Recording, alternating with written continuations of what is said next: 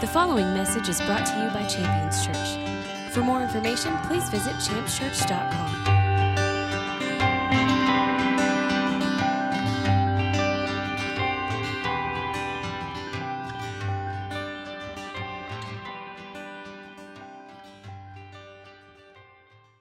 I want to get into the Word this morning. I want to move quickly through the Word, and then I've got to tell you in real time, if I look like I'm maybe a little scattered or maybe I'm in another place, I'm not. I'm here with you, but my wheels are turning because I want to be careful this morning. Careful to do stuff in a way that is appropriate and right. I have a stirring in my heart to share things with you, but I want to make sure that it's shared correctly, that it's shared appropriately. If it were not shared appropriately or correctly, it could be destructive. And so I'm going to move with some caution this morning, and that may make me come off a little bit stiff, not my usual hilarious, awesome, handsome self. God. That was your time to like amen and cheer. I was really about to feel really good about myself. And yeah. All right, well, I want to get into the Word. So here's a few things we're going to find. We're going to move quickly through the Word. There's a few things that we're going to find in the Scripture. I encourage writing some things down, taking some notes. I want to encourage that so that you can go back and visit these things. One of the things you're going to find is what's needed for Christianity. Excuse me, what's needed for Christianity? There's something that's necessary in the believer's life. It's foundational, and it's foundational in the sense that it's revealed in the Word as such, and we're going to see what that is. And it'll help us to understand, to value, and to pursue that, see to it that it exists in our life. Another thing we're going to find is why you are chosen. You may know that, you may not know that. Whether you know it or not, it's true. Jesus said himself that he chose you. We'll see that in the Scripture as we set that up. But why you are chosen. And then there's something, a third thing we're going to find, and it's what we need to be doing. What we need to be doing. And my goal today, my hope today, is to equip us to do it and to do it well. To do it in a way in which it's fruitful and productive. What we need to be doing. So what's needed for Christianity? I want to get there quickly. If you have your Bibles, I want you to turn there. 2 Peter chapter 1. I want to begin reading in verse 2. We're going to do just a little bit of reading, several verses here, to get to a certain part, to find out what's needed for Christianity. 2 Peter chapter 1, beginning in verse 2. Verse 2 begins like this: Grace and peace be multiplied to you in the knowledge of God and of Jesus Christ our Lord, seeing that his divine power has given us everything pertaining to life and godliness through the knowledge of him who called us to his glory and excellence. I want to pause there for a second. So what's opening up here? This is an opening that's filled with thanksgiving and worship. I mean, it's an awareness that God's good and he's done great things. There's a blessing attached to it. Grace and peace be multiplied to you. And then this statement, seeing that God's given us everything that we need for life and godliness. He's given us everything that we need to live the life that he's called us to and the godliness that he's called us to live our lives according to. It goes on to say he's called us to his own glory and excellence. By these he's granted to us precious and magnificent promises so that by them you may become partakers in the divine nature, having escaped the corruption that is in the world by lust. Now, I want to focus on that for a second. Not too long because I want to move quickly, but there's a lot being said there. It says that God's given us these things for a purpose, so that we can participate or partake in his nature, so that we can be less the dirtbags we once were and more like Jesus. God's doing this great work in us, and he's doing this through promises, through this impartation, through this gift that he's given us, and now we begin to see these things that he's given us in verse 5. It says, now for this reason, apply with diligence in your faith the following: supply moral excellence, and in moral excellence, knowledge, and in knowledge, self-control, and in self-control, perseverance, and perseverance, godliness or reverence. And then in reverence, brotherly kindness, and in brotherly kindness, love. For if these qualities are yours and they are increasing, you will always be fruitful, and you will always walk in the true knowledge of our Lord Jesus Christ. It goes on to speak of the one that is lacking those things. It says, "For he who lacks these qualities is blind or short-sighted, having forgotten his purification from former sins. Therefore be diligent and make certain that these things are in you, the calling and the choosing. As long as you practice these things, you will never stumble, because it's in these things that is found the way or the entrance into the eternal kingdom of our Lord and Savior, Jesus Christ, and it will be abundantly supplied to you." I got to take a breath. It's a lot to read, but there's a lot of wonderful things there. Now, here's what's amazing to me. As we're being called to be like God, as we're being made godly as believers, as Christians, as we're leaving all of the things that make us horrible or jerkish in our behaviors, our selfishness, and we're being drawn into being just like Jesus, the first thing on this list of qualities that God's bringing into our lives is moral excellence. I mean, you saw it there when we were there at 1 Peter chapter 1. You'll see it there in verse 5. Moral excellence. I want to emphasize that today. I mean, if you're taking notes, you can write down moral excellence, circle it, underline it, put a star by it. Moral excellence. I want to offer this to you. If it's the first thing that God brings into our lives as He's bringing us into His nature, should that mean something to us? I mean, there's kind of a theory in my mind, a hypothesis, so to speak, of the value of firsts. The things that come first, just generally by definition, are a priority. I mean, most of the time, the things that come first for a reason. You wouldn't watch home construction. You wouldn't see them frame a house and then go in and pour a foundation. They would pour the foundation first because it's necessary for everything else to exist. So when we see what God's doing first, I want us to take that mentality. There's a reason why this comes first. Is it possible that this is foundational? Is it possible that everything else that God's doing in my life as a Christian is standing upon the moral excellence that God brings into my life through Jesus?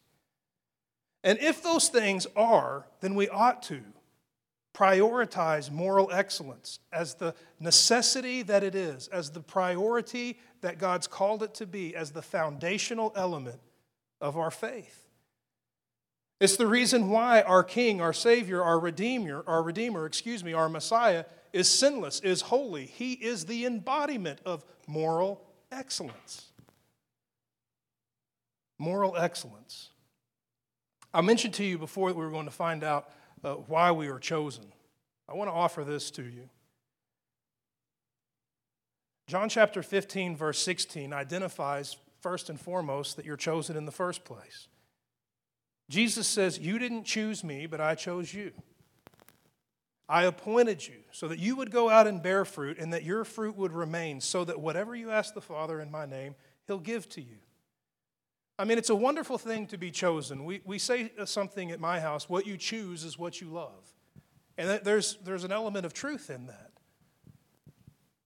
Choice isn't an obligation. Rather, there was the weighing out of options, and the decision was made based on preference. When Jesus says, "I chose you," He's identifying a preference for you. It's relieving, it's affirming, it adds value to your life to know and understand that you didn't sign up for Jesus, rather He chose you. He sees you, He values you, and He prefers you. He chooses you. And then He goes on to say something as you get closer to verse 19, and I want us to pay close attention to that. What happens when we're chosen of God? If you have your Bibles there, go ahead and take a look, just a few verses down.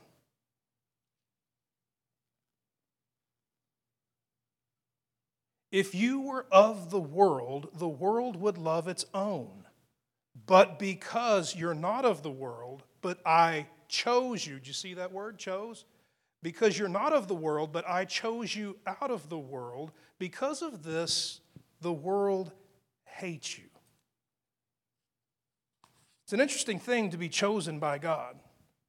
And I think it's an amazing thing that Jesus speaks this. I don't think that He says that and then goes back and looks and think, wow, that kind of worked out. Looking back, that made a lot of sense. But rather, it's being spoken intentionally from the beginning. Every one of those words selected. identifying that this choosing us out of the world means we were once in the world. A part of the culture, Jesus would select us out of that. When Jesus chooses us, just the word out means there is a removal, a separation. When we're chosen by Jesus, there's a separation from the things of the world and an introduction into things of God's kingdom. And it's because of this choosing, because of this identity, because of this work that's going on in our lives, this introduction of moral excellence and all the things that are built upon it, the world that lacks moral excellence hates us.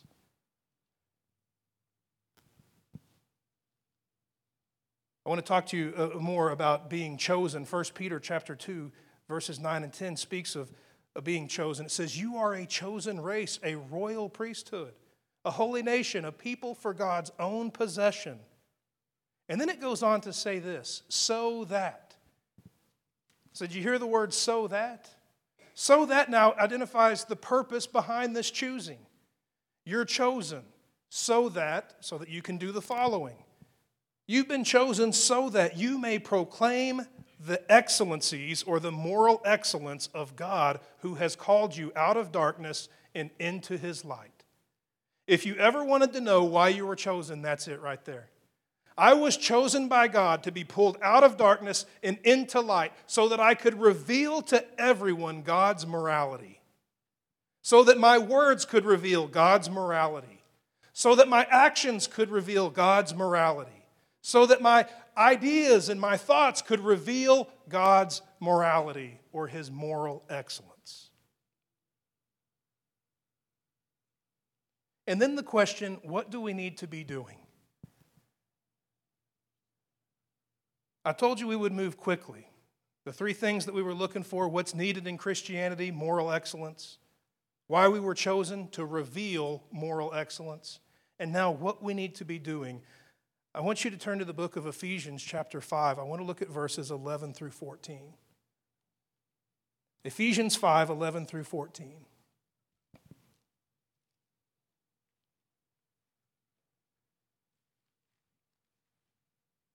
When you find your way to Ephesians 5, you'll find in verse 11 it reads like this, "Do not participate in the unfruitful deeds of darkness, but instead even expose them.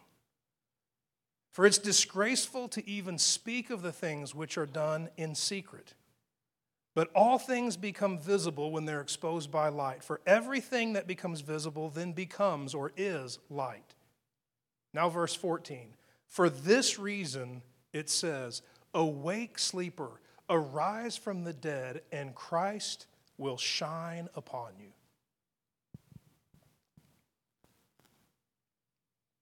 We have a work being done by God in our lives.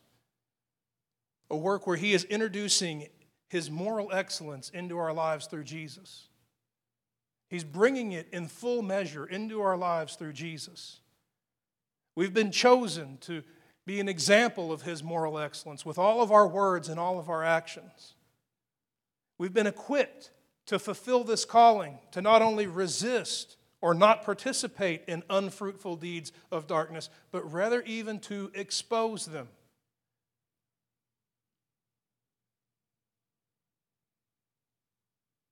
And that's really why I want to talk this morning about something that's deeply concerning to me. I think it's safe to say that it's even frustrating to me. I don't want it to be seen as hateful. I don't want it to be seen as militant, but rather I want it to be seen as an act of moral excellence, the pursuit of exposing the things that need to be exposed, shining the light on things that are done in secret, the things that are wicked and in darkness.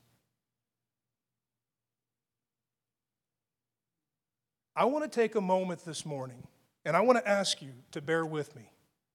I want to ask that no matter what I say, nobody gets up and walks out. Are you getting nervous yet? I want to talk to you about Black Lives Matter.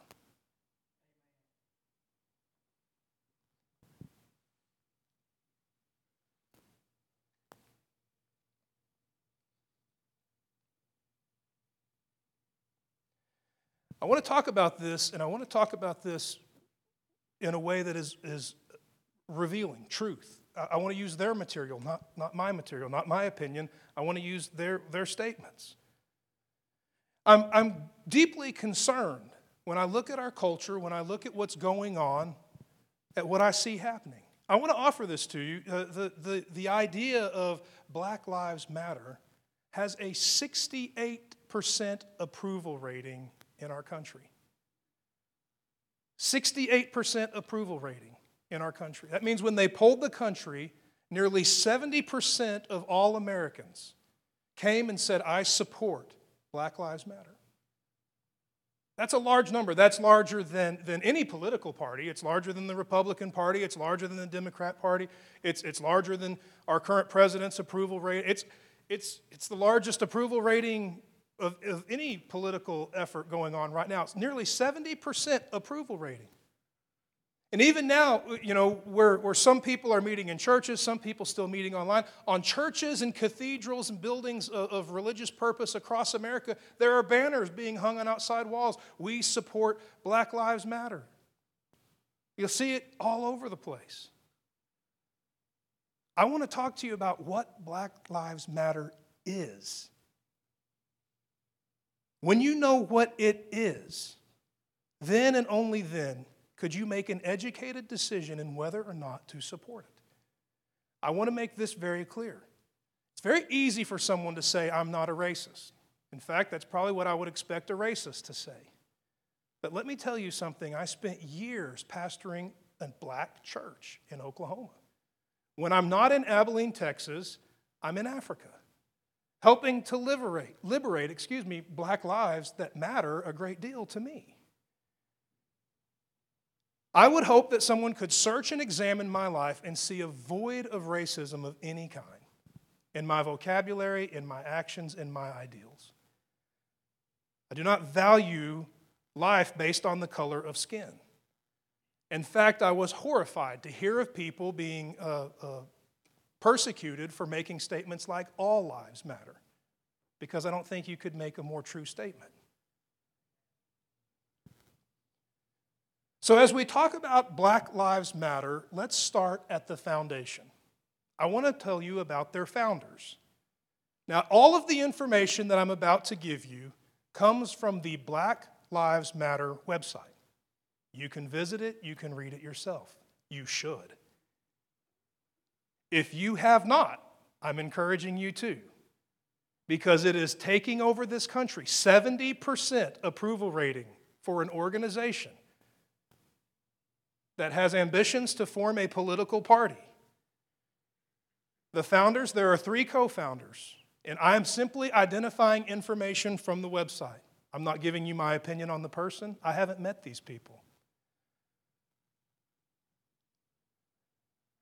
The founders, the co-founders, one, Patrisse Cullors. I think that's how you say it, Cullors. She is the co-founder and the strategic advisor. She's the only one that has a title next to her name other than co-founder, the strategic advisor, meaning that she is advising the group in how they need to move.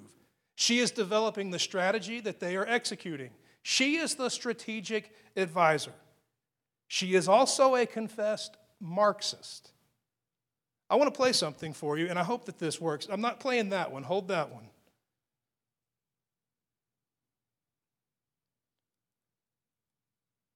The reason for this is because I want you to understand that this is not the opinions of, a white pastor in Texas, but these are the statements made by the person himself. Now, here's what's going on. This is an interview. Ms. Cullors is being interviewed by a black man who's talking to her about Black Lives Matter and an upcoming event. And he himself, in a very polite, in a very cordial way, is expressing that he has concerns with the vague nature of the organization's ideology. He says there are things that obviously I'm in favor of, but we really don't know what your end game is. And the way he presents this is so soft and so caring. You'll listen to the word that he uses. You'll understand what I mean when you hear it. He's in no way trying to push an agenda of his own. He literally just wants to know, what does Black Lives Matter stand for? Concerned that there's a lack of perhaps ideological direction in Black Lives Matter that would allow it to fizzle out, as he said, in comparison to Occupy Wall Street.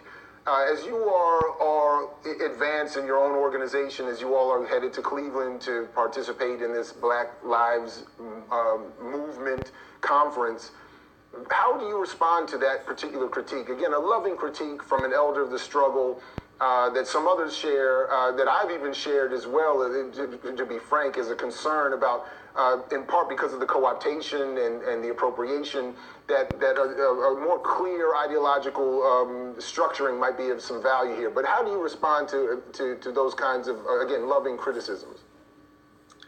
I think that the criticism is helpful. I also think that it might, I think of a lot of things. The first thing I think is that we actually do have an ideological frame. Myself and Alicia in particular are trained organizers.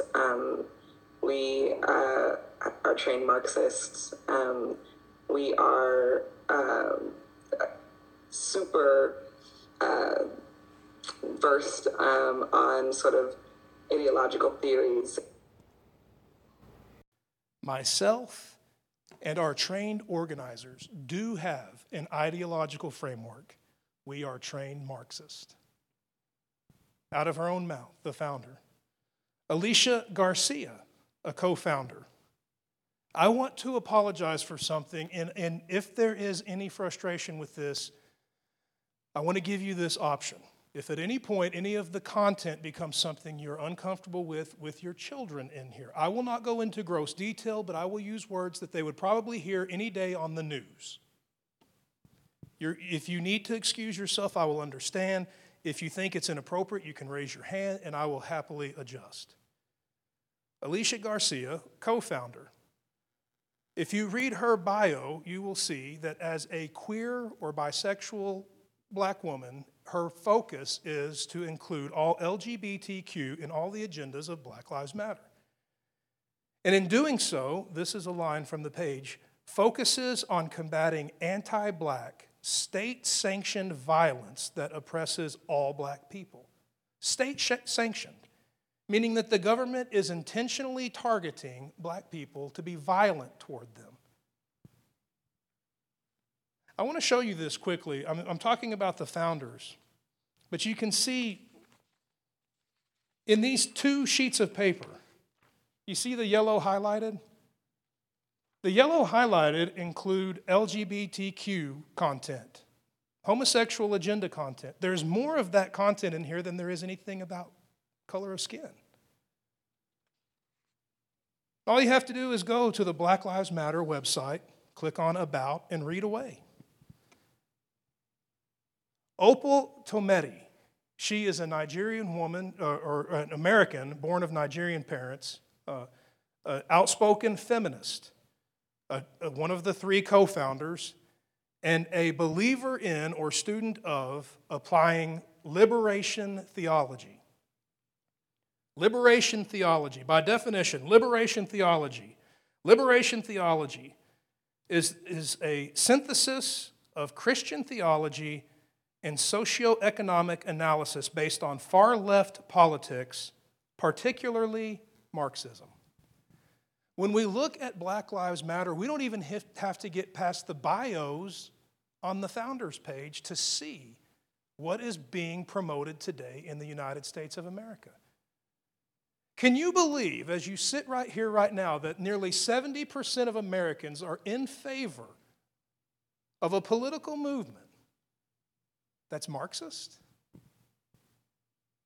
I want to ask you this. Do you believe those 70% who are saying I'm in favor even know that it's a Marxist movement? That should concern us. It should concern us that we're flying blind. It should concern us that we're being duped. It should concern us. There's no call to action here other than the call to be rightly informed. Open a web page. Read about us. Find out who they are before you say, I agree with them. All of these churches who are hanging banners on their building, we support Black Lives Matter, are saying they support a Marxist revolution, a pro-LGBTQ revolution in our country that's going to strip away all capitalism and lead us with a socialist nation. It's unbelievable to me what's going on. And I think that it's time to wake up. I want to read a few things here from the About page. I'm just going to take a few sections here. Some of them are going to stand out as repetitive, and they might even seem a little monotonous to you, but I think they're just worth noting. Rather than reading the whole thing, I'll just read a few highlighted things. And I'm not taking anything out of context. Again, I encourage you, go. They're not hiding this. This is on the World Wide Web.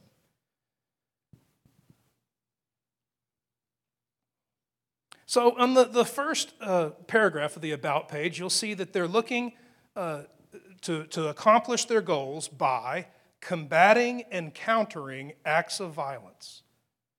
Combating and countering acts of violence. Their statement is definitely pro-violence in response to anything they disagree with. I mean, you don't word it that way if you're nonviolent. I don't think Dr. Martin Luther King Jr. ever said that, hey, I have a dream. And my dream is that we are going to combat and counter the acts of violence that are waged against us in this country. Rather, his peaceful protest led to the greatest breakthroughs in social justice that this nation's ever seen. I should say that it's seen since the emancipation. You go on and to read in the next paragraph, "We are expansive" is the title of the next paragraph. The closing line in that paragraph, "We must ensure we are building a movement that brings us to the front." So here's what's interesting about that to me. And I mean, some could say, oh, you're splitting hairs, or oh, you're so legalistic. That doesn't sound like equality. When you want to be in the front, you don't want to be equal, you want to be in charge. All of your push of equality is out the window when you tell me that you want to be in the front. The next line, the next paragraph in there, "We affirm the lives of." Now, I want you to hear this. I want to read this entire sentence, okay? I'm going to read the sentence and then I want to make a comment. "We affirm the lives of black, queer, and trans folks, disabled folks, undocumented folks or immigrants, folks with records, women, and all black lives along the gender spectrum." They didn't say anything about just normal heterosexual black people at all. That sentence is over. There's a period at the end of that sentence. The only thing that would include just normal heterosexual black men and women would be them being included in across the spectrum. They're now the fringe. They're the ones that are kind of like, well, we got these people left over here. We'll throw them in, the spectrum. "We are working for a world where black lives are no longer systematically targeted for demise." Their belief is founded that there is a government that is trying to kill them and intentionally trying to destroy their lives. I don't think there could be a greater lie told. There's no doubt that the things that go on in our country are filled with some things are wonderful victories, some things are horrible tragedy. Does racism exist? I'm sure that it does. I've seen racism before. I don't like it. I renounce it. It's unbiblical. In fact, God makes no ifs, ands, or buts. It has no place in the life of a Christian, ever. The things that we've seen on television, the things that are being broadcast, those things are horrible. George Floyd should be alive today. There's no doubt about that, and I want to make that very clear.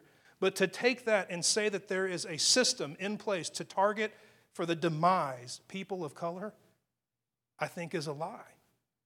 A lie that's coming to make the most of an opportune time, a crisis, to push an agenda, and that agenda is Marxism. They go on to use words like resilience in the face of deadly oppression and other things, furthering that narrative. On the About page, they say this. We here is Black Lives Matter. "We are self-reflexive and do the work required to dismantle cisgender privilege and uplift black trans people, especially black trans women who continue to be disproportionately impacted by the trans antagonistic violence. I want to pause there for a second because there's a word there that, listen, I'm not the most well-read guy, but cisgender or cisgender, it's C-I-S, you say it S-I-S, cisgender. Have you heard this word? So it wasn't just me. Okay.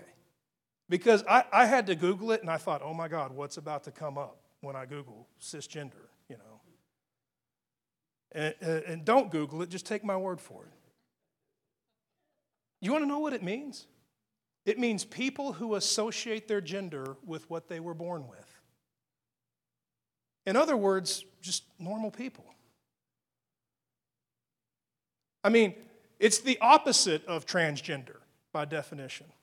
So here's what they're saying here. Now that you know what cisgender means, they're saying we're self-reflexive and we're doing the work required to dismantle cisgender privilege. Because you associate yourself with what you were born with, and again, we've got kids in the room, because you associate your gender with what you were born with, you have a privilege in this world. And we're going to dismantle that privilege. We exist to dismantle that. That we support Black Lives Matter banners on churches all across America today. And as far as I'm concerned, and Jesus wept. This is insane.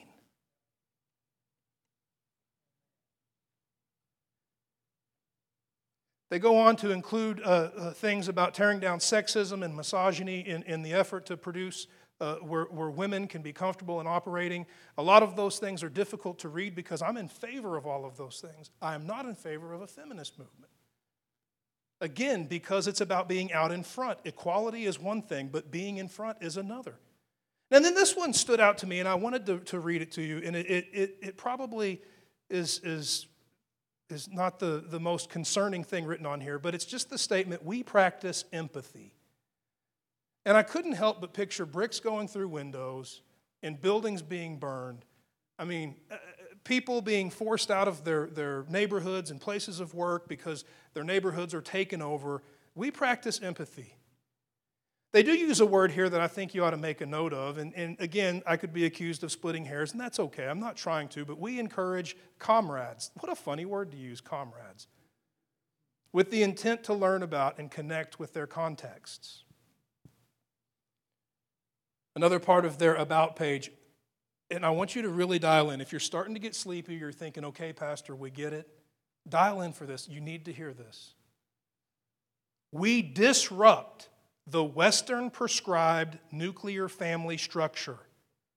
We disrupt the Western prescribed nuclear family structure by supporting each other as extended families and, they put it in quotes, villages, to collectively care for one another, especially our children, to the degree that mothers or parents of those children are comfortable. You know what that means? We want to brainwash your kids.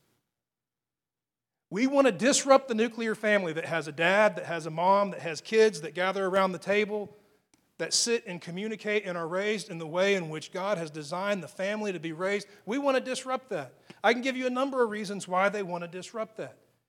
For one thing, in certain communities, it's already disrupted, but it's not disrupted by any government or systemic force. It's disrupted by a challenge or an issue of morality.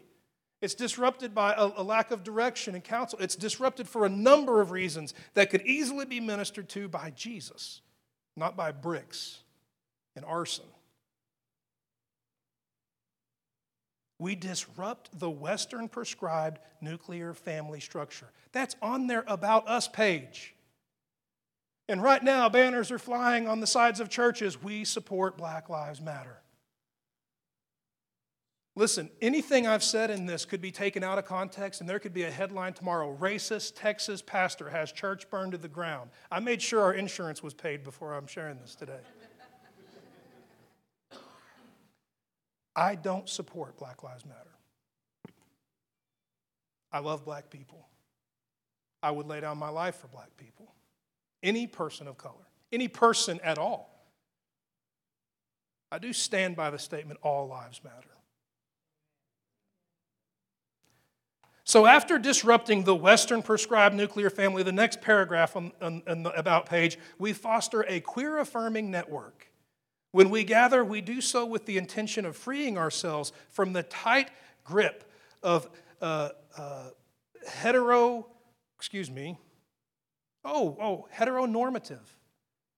Heteronormative. They've made being a normal person now sound like a disease. Hey, doctor, you got a prescription? He's got a bad case of heteronormative. Got a cream for that?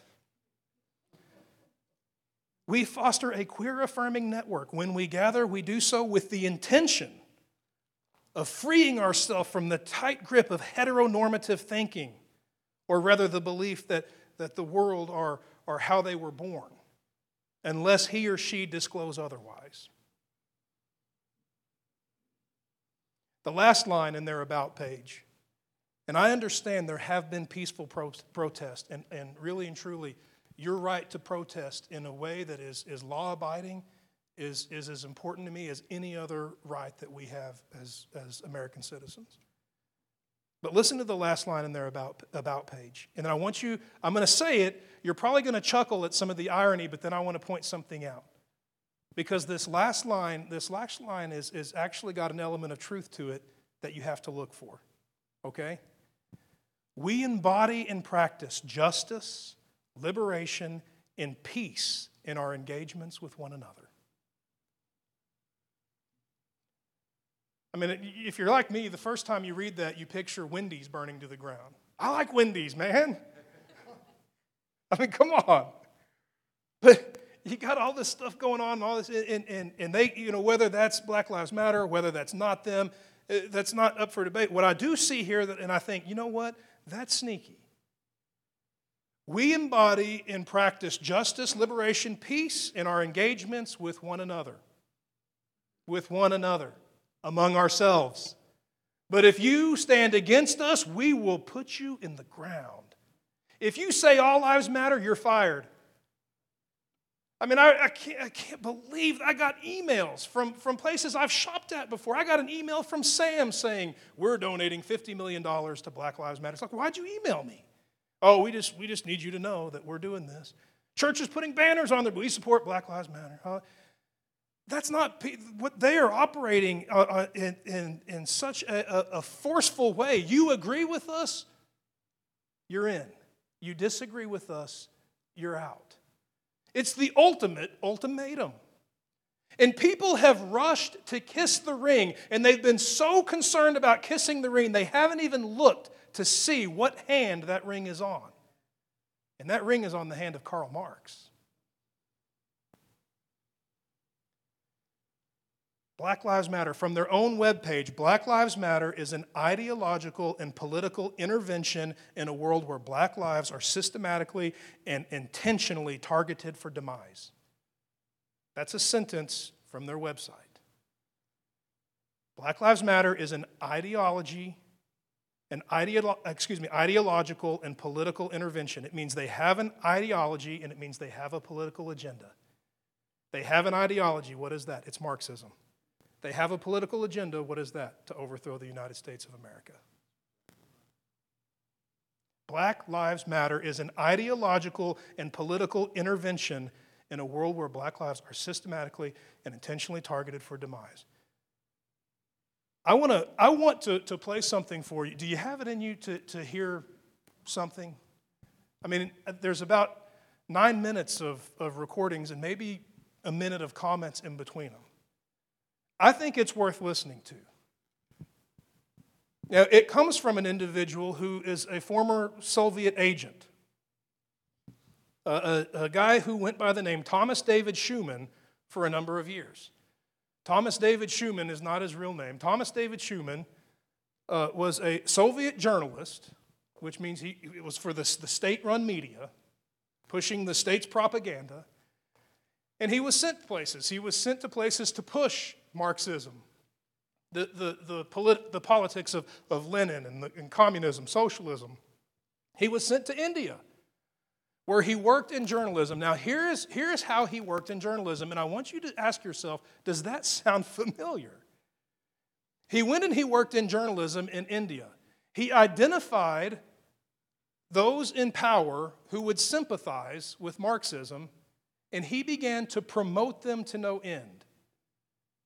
He also identified those who were in positions of power or business owners or politics who did not identify but rather rejected Marxism, and he used the media to smear them and destroy them. Does that sound familiar? It's going on right here in the United States of America. If you think we've got a free press, think again. When all of your major news outlets are owned by corporations that all have political agendas, we don't have a free press. We just have more than one channel. And you can flip to any one of those more than one channels and hear the same news. So as Thomas David Schumann, his real name is Alexandrovich Bezmenov. So I'm going to call him Alex because my mouth can only do so many syllables at once and then it just kind of falls open. Alex gets to India and he's doing his work. He's working in the media. He's promoting those who are for Marxism. He's smearing those who aren't. But something happens while he's in India. He falls in love with the free market system. He sees the benefits of capitalism, and so he defects. He leaves the Soviet Union, he defects, and he goes to Canada. I've got some recordings here from an interview with him talking about the work that the Soviet Union was doing to spread Marxism, specifically in the United States. It's called ideological subversion. Ideological, the ideas that are your foundation. I mean, the ideas that make up who we are as Americans can be found in our Declaration of Independence, our Constitution, our Bill of Rights. These are the things that make us up. Then the word subversion. Again, I'm telling you, guys, the best book we can have in our house sometimes is a dictionary. Subversion, by definition. Subversion is the undermining or detachment of loyalties of a specific political or social group. And the one that's coming in to undermine then pushes their own. So if you read the definition, it would read like this. Subversion is the undermining or detachment of a loyalty of a significant political or social group within the victimized state in the transference of their ideal conditions to the symbols and the institutions of the aggressor. Okay, if you didn't catch that, get the recording. But what it basically is saying is getting someone to change their beliefs from their current beliefs to your beliefs. Ideological subversion. Getting someone's ideals to be transferred. He talks about the plan for this, and I want you to hear it. We're going to listen to it in a couple of different segments and make a couple. Can you play the first one?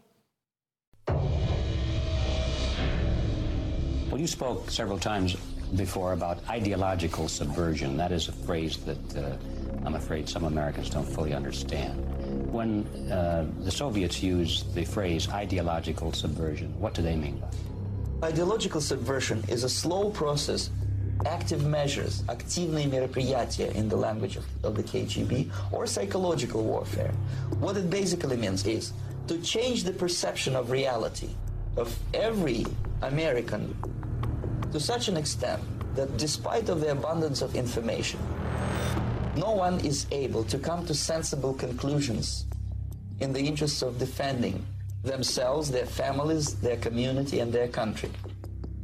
It's a great brainwashing process which goes very slow, and it's divided in 4 basic stages. It's going to try to play the same track over. So he's talking about this thing as being this great brainwashing. He talks about this being in generations in the universities. It takes about 15 years to actually implement this thing. And you begin to see over years people slowly move away. Now, he mentions that it comes in steps. I want you to pay very close attention to what the first step is.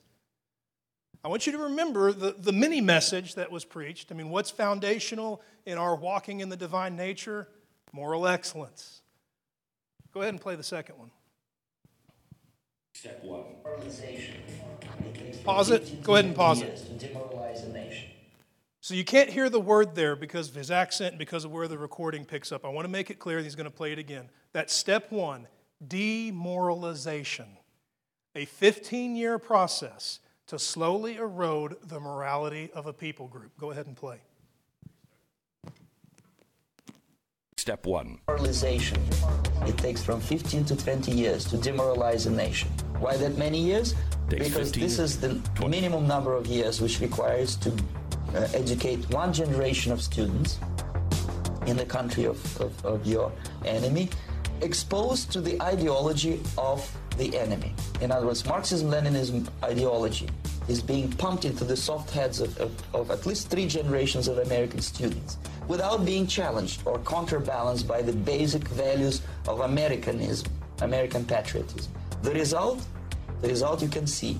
Most of the people who graduated in the 60s, dropouts or half-baked intellectuals, are now occupying the positions of power in the government, civil service, business, mass media, educational system. You are stuck with them. You cannot get rid of them. They are contaminated.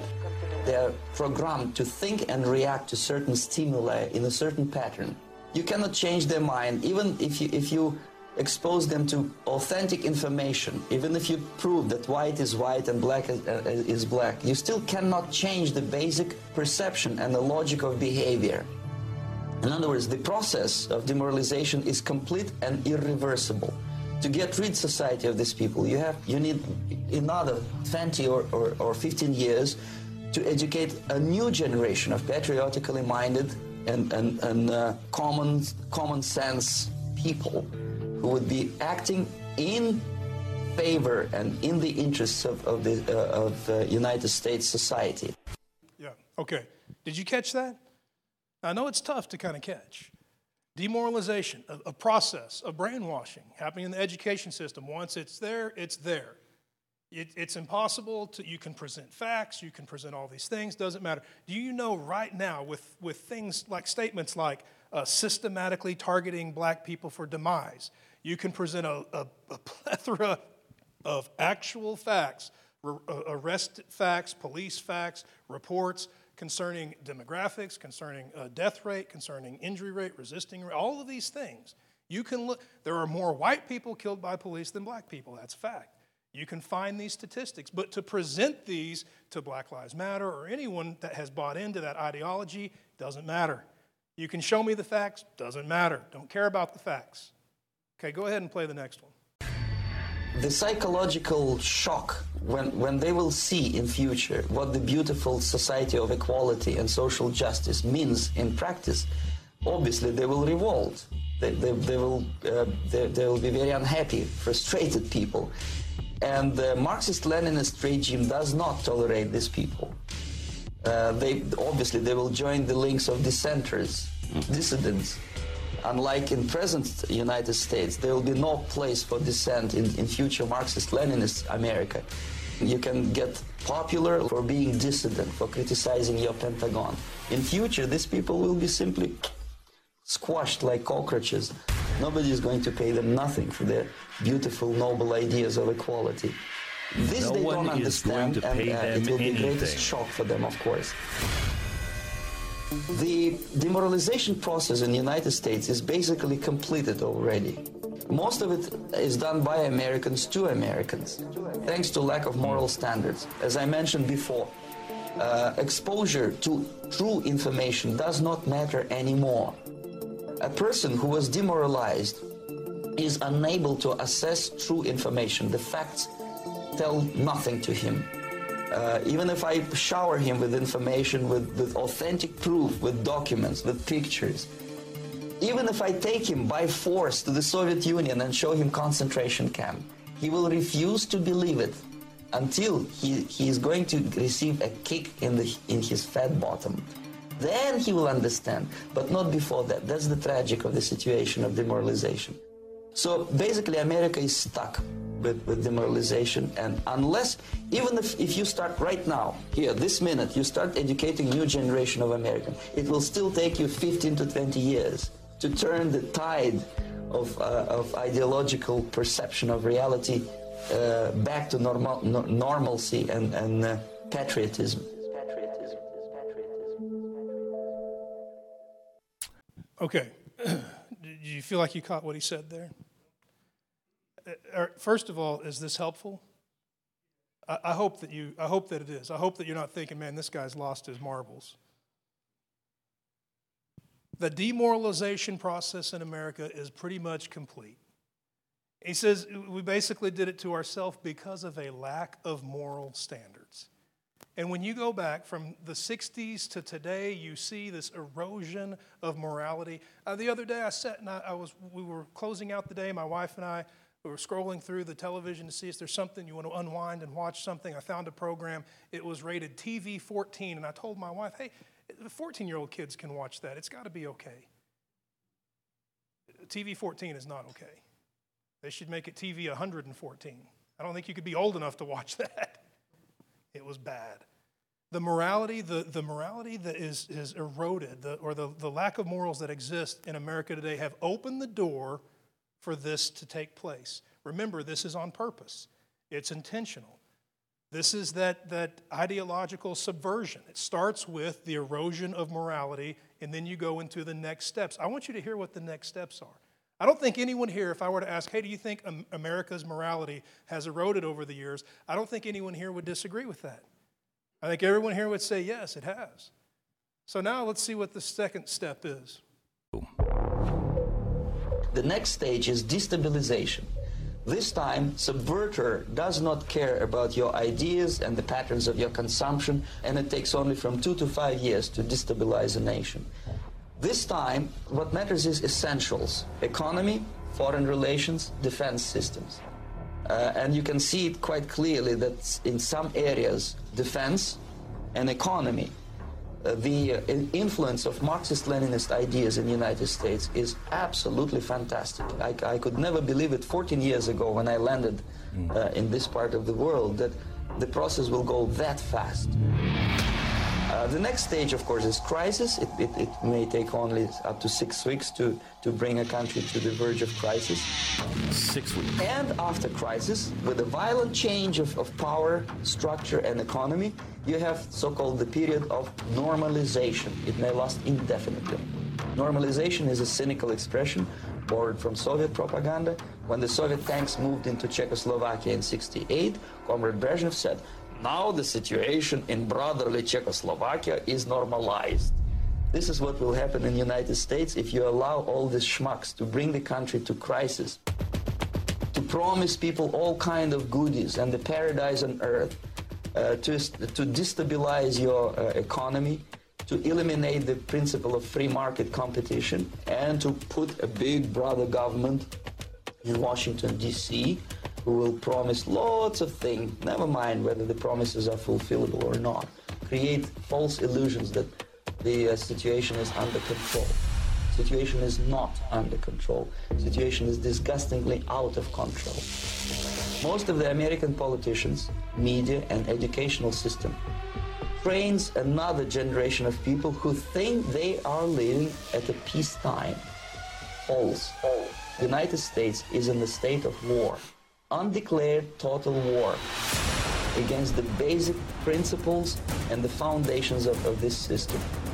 If you are not scared by now, nothing can scare you. So as you listen to that, you've got the first being demoralization. The moral erosion of America has made a way for the second to come, the destabilization. I've never seen less stable times in my life. I mean, really and truly, this is unprecedented. Destabilization. He mentioned something there that during the demoralization, your opinions matter. I mean, for decades now, there's been a series of different opinions and different views and different parties. Now, with the destabilization, opinions don't matter. And right now, opinions don't matter. I mean, just go on social media and post all lives matter and see if your opinion matters. You can see the destabilization is happened. We're living in that. Where now all of a sudden it's the pushing of one view, one opinion. That Marxism is now being pushed. It's being pumped through the media, pumped through the universities. It'll even be pumped through every church that wants to hang that banner outside saying, we support Black Lives Matter. Then crisis. Crisis comes. Crisis, opening the door for everything to be relinquished, every freedom to be let go of. Crisis being capitalized on for that next phase being normalization. Crisis, we're in a crisis right now where our history is being torn down. Statues of George Washington, statues of Ulysses S. Grant, statues of all kinds of figures that are foundational to this country. Whether you agree with every aspect of their life or not, there is no America without those men. And that's now going to be the normalization. Everything he's talking about is happening. Whether you could apply it at different points in history or whether you can apply it at points in the future is irrelevant to me. The point that I'm trying to make is it most definitely does apply to the days we live in right now. We've had the demoralization. We've had the instability, the crisis, and now we're seeing the normalization. The normalization is you can't say that anymore. You can't go there anymore. You can't have that view anymore. We can't celebrate that history anymore. A new normal is being introduced. I want to play these last clips for you. Go ahead. What actually happens now, that unlike myself, you have literally several years to live on unless the United States wake up. The time bomb is ticking. With every second, the disaster is coming closer and closer. This is it. This is the last country of freedom and possibility. Okay, so what do we do? What is your recommendation to the American people? Well, the immediate thing that comes to my mind is, of course, there must be a very strong national effort to educate people in the spirit of real patriotism, number one. Number two, to explain them the real danger of socialist, communist, whatever, welfare state, big brother government. If people will fail to grasp the impending danger of that development, nothing ever can help United States. You may kiss goodbye to your freedom, all this freedom will vanish, evaporate in 5 seconds, including your precious lives. At least part of United States population is convinced that the danger is real. They have to force their government. And I'm not talking about sending letters, signing petitions, and all this beautiful, noble activity. I'm talking about forcing United States government to stop aiding communism, from destroying whatever is left of the free world. Two very simplistic answers or solutions, but nevertheless, they are the only solutions. Educate yourself, understand what's going on around you. You are not living at the time of peace. You are in a state of war. I know it sounds unpleasant. I know Americans don't like to listen to things which are unpleasant. It's a question of survival of this system. And you have precious little time to save yourself. I want to end that was the last one, right? I want to end with that. I want to offer this to you, and I want to tell you why I think this is appropriate to share from this platform. I think that as Christians, we have an obligation. We're meant to be light in the world, the light. We carry the spirit of truth. There's an attempt to bring deception across an entire nation. If you were to tell me that a poll went out asking Americans if they wanted to give up all of their freedoms and adopt Marxism as a national political ideology, I do not think you would get 70% approval. But they've packaged it in Black Lives Matter, and they are pushing it, and they are pushing it, and they are pushing it. Now past the point of the disturbance or the disruption or the destabilization, where now, if you even have an opinion against it, you will be bulldozed, you will be fired, you will be humiliated, you will be called a racist, you will be shamed, you will be put out of business. And the crisis, I think some think, well, we've seen crisis, we've seen the destabilization. If you want to ask me personally, like, hey, Pastor Preston, how's that burger? Oh, it's good. Hey, what do you think about the crisis? I'm talking casual conversation here. I'm not making some prophetic prediction, but watch for crisis in November around the election. And then normalization, these things that are going on, these changes, these radical changes, they don't go back. You heard this guy as he was testifying. He said, as our tanks rolled into our neighboring nations, we let them know, hey, we're buddies, we're friends. The tanks never left. The things that happen that are conceded during that normalization process never go back.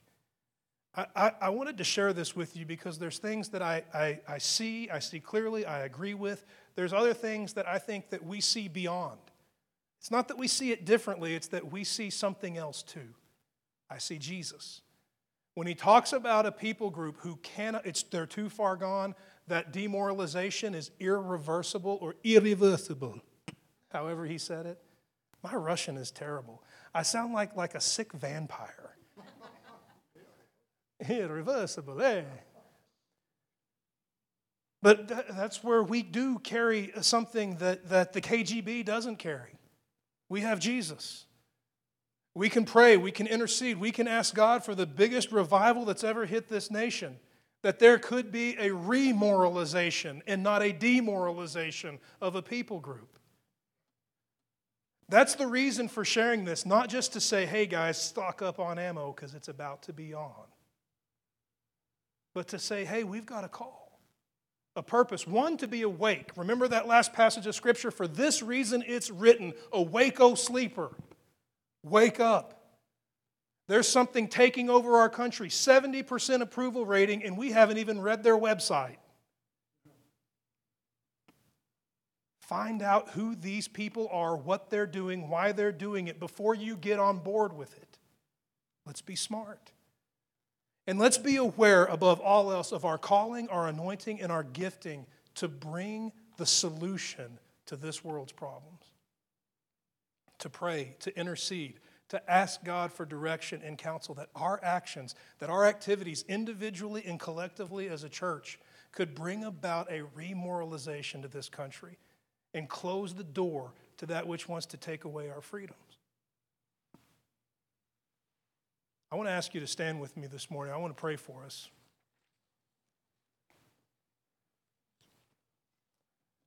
I've led a lot of church services, and I can tell you this one's going to stand out in my memory as being just a little bit different. And I hope that you've been okay with that. I hope that nobody heard an ounce of hate or racism. I hope that what you heard was truth. I want to encourage you to go and confirm it, verify it. Go to the website, read it for yourself. See if it comes off the page with the same urgency that it comes off the page when I read it. I don't want you to feel like you were fed sound bites or things out of context to push some white supremacist agenda. I want you to go and ask yourself, God, is this you? If it's you, then I will support it. If it's not, then I won't. We are in a season that's no different than the season of Shadrach, Meshach, and Abednego, where they were told, you get in line with government orders or you're out. And I don't think that Shadrach, Meshach, and Abednego were just three guys that weren't very social, and it was. I'm sure that before government policies, there was Shadrach, Meshach, Abednego, Bob, Jim, Tom. They probably hung out with more people. And I'm sure when they stood there and the government said, do it our way or die, bow down or die, I'm sure Shadrach, Meshach, and Abednego had to watch Jim and Tom and Bob bow down. And I'm sure they had to ask, do we have it wrong? Jim, he's over there and he's bowing. Tom's over there and he's bowing. Do we have it wrong or not? But praise God for the conviction of the Holy Ghost to stand. Stand.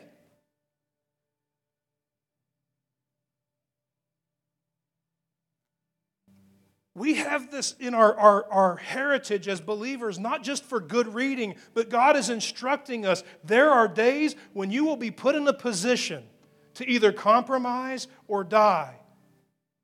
And son, I will be there for you. Daughter, I will be there for you. You do not have to compromise. I want to stand. I want to do what I've been called to do, what I've been chosen to do, what I've been equipped to do. I want to reveal the moral excellence of God. I don't want to kiss the ring of the LGBTQ agenda. I don't want to kiss the ring of Karl Marx. I do not want to watch America's freedoms erode into nothing as we're put in the bondage and the chains of of communism and socialism. I want America to thrive in its freedoms. It's going to require a people who are awake, The point of today is to ask God for that. Father, will you awaken us? Will you awaken us and lead us into our calling to reveal your moral excellence? I want to pray for us this morning and we'll dismiss. Father, I bless your name. I thank you for your word. I thank you for this country. I repent for what is going on, the rejection of all of your counsel and your word, the tearing down of statues of men who followed after you. If you could oversee, overlook, and wash away their flaws, then let us be the same. And we repent for the defacing of the statues of Jesus Christ, identifying him as white supremacy.